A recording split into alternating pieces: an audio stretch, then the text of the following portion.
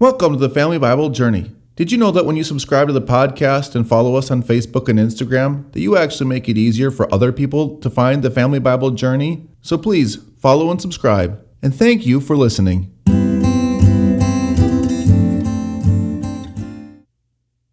This is episode 32, season 1 of the Family Bible Journey Old Testament podcast. Today we're looking at Genesis chapter 40. The title of today's podcast is Languishing.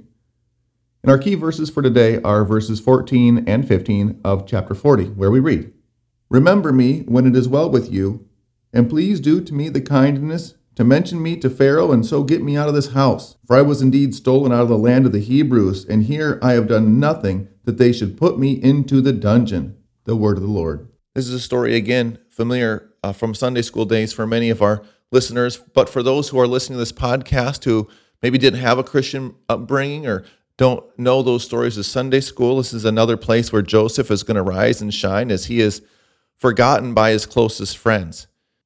As we get into this story of Joseph, another reminder to those who are listening to our podcast, whether you are a listener, a follower, or one of our journeymen or journeywomen who's journaling through the Bible, to please read these stories for yourself. Get a Bible, get your app out, read them. This podcast is not a replacement for the stories. All we're seeking to do here is tie them together, leave you with little thoughts, little notes, little things that you can jot in your journaling Bible if you are journaling with us. But never do we want this podcast to become a replacement for actually being in the Word. My words in and of themselves are ineffective and useless. The Word of God is all-powerful. It is the greatest creative force in the universe, and so it is so good for us always to be spending time in God's, and I pray that through this podcast you are encouraged to do just that. So Joseph is in prison, and a couple of Pharaoh's key staff people really make him mad. The baker and the cupbearer. These are two of the most trusted positions in the royal court for all of human history.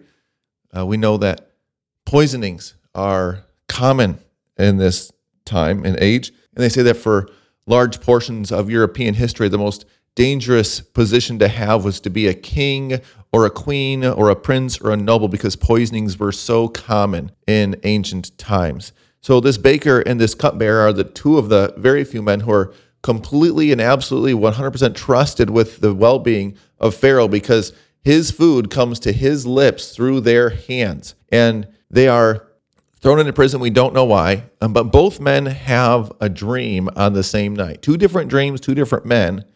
And when Joseph comes into the prison, as he did every day, to check on the prisoners and see how things were going, he sees these guys are depressed.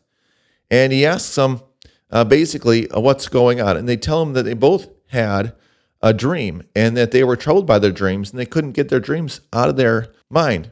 Joseph says in verse 8, "Do not interpretations belong to God? Please tell them to me."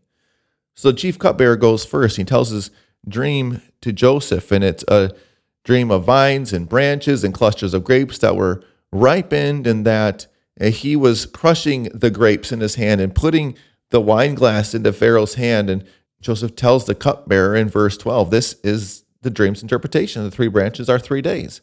In 3 days, Pharaoh will lift up your head and restore you to your office, and you shall place Pharaoh's cup in his hands as formerly when you were his cupbearer. And then in verse 14, Joseph makes a personal plea. "Only remember me when it is well with you, and please do me the kindness to mention me to Pharaoh and get me out of this house. For I was indeed stolen out of the land of the Hebrews, and here I have also done nothing wrong that they would put me into this pit." Joseph here is a type of Christ, not in that he's pleading for his own case, because we know that Jesus always pleads for the case of others, but rather that Joseph found himself unjustly imprisoned, and Jesus, we know, was lowered into a pit, lowered into a prison. And so I've got a red Cairo on that verse where Joseph and Jesus have this in common. The baker hears this conversation between the cupbearer and Joseph, and hears that Joseph gives the cupbearer a favorable interpretation. And so he then tells Joseph his dream, which involves bread in baskets upon his head, and that the crows are picking the loaves out of the baskets. Not hard to see why the baker was so excited to listen to Joseph's interpretation, because the first one was favorable. But Joseph is not there to curry anyone's favor.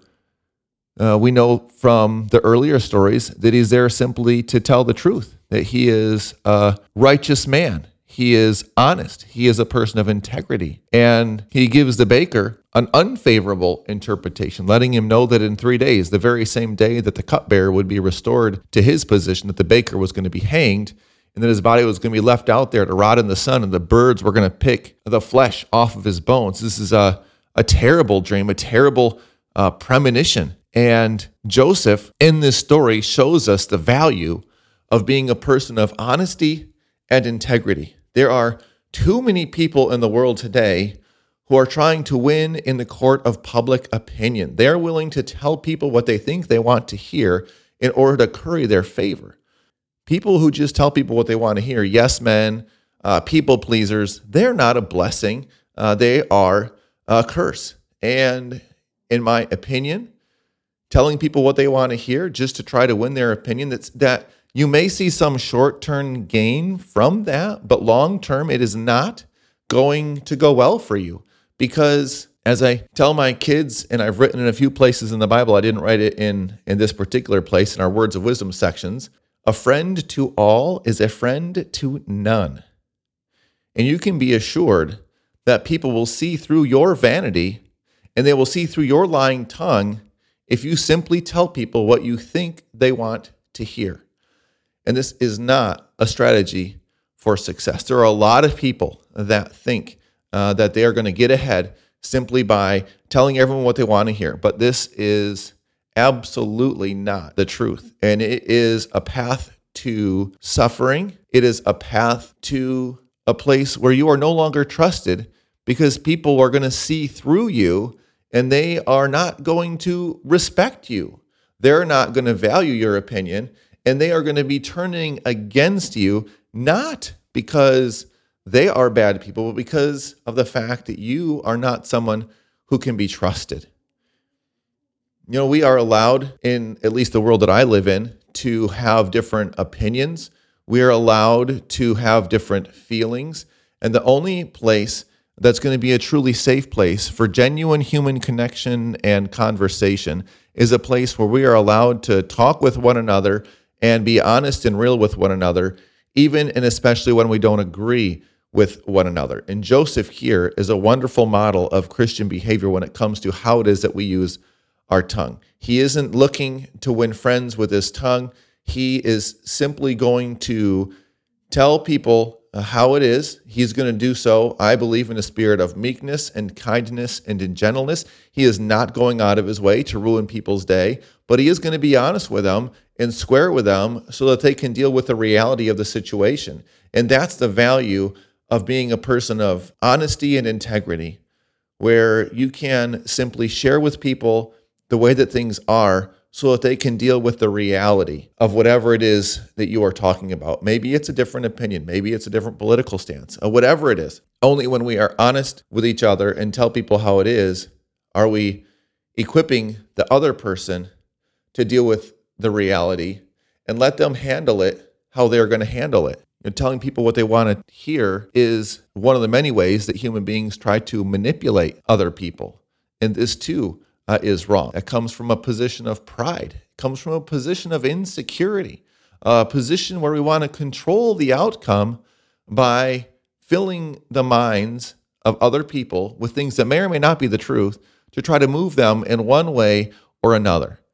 And we all know who is the father of lies, who is also the father of hatred and murder. And this is not the way of Christ. This is the way of the evil one. And so we as Christians want to be very careful. We want to learn from Joseph to be very careful how we use our words, and that we not bend them or twist them or change them based upon what we think people want to hear, but rather that we tell things as they are, because in the end, the truth is going to come out. And when it does, I would much rather be found standing on the side of truth than standing on the side of myself, which may be a very lonely place when people see through my words for what they really are.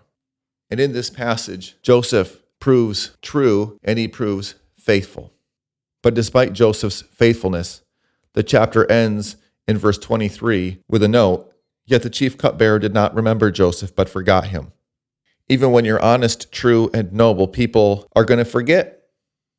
They're not going to remember you. They're not going to remember the good that you do to them. And that is just a part of being a human being. So in those moments when we are true and honest and yet forgotten, we find good company with Joseph, and we find ourselves in the good company of Jesus, who himself was not only forgotten, but persecuted because he spoke the truth. And it is on this very lonely note that we conclude today's podcast with our blessing. If you want to get in touch with us, the best way is through the contact form on our website at familybiblejourney.com. We love hearing from our listeners. Our blessing for today. When even your friends forget you, may you find your confidence and companionship in your Heavenly Father, who loves and cherishes you. Amen.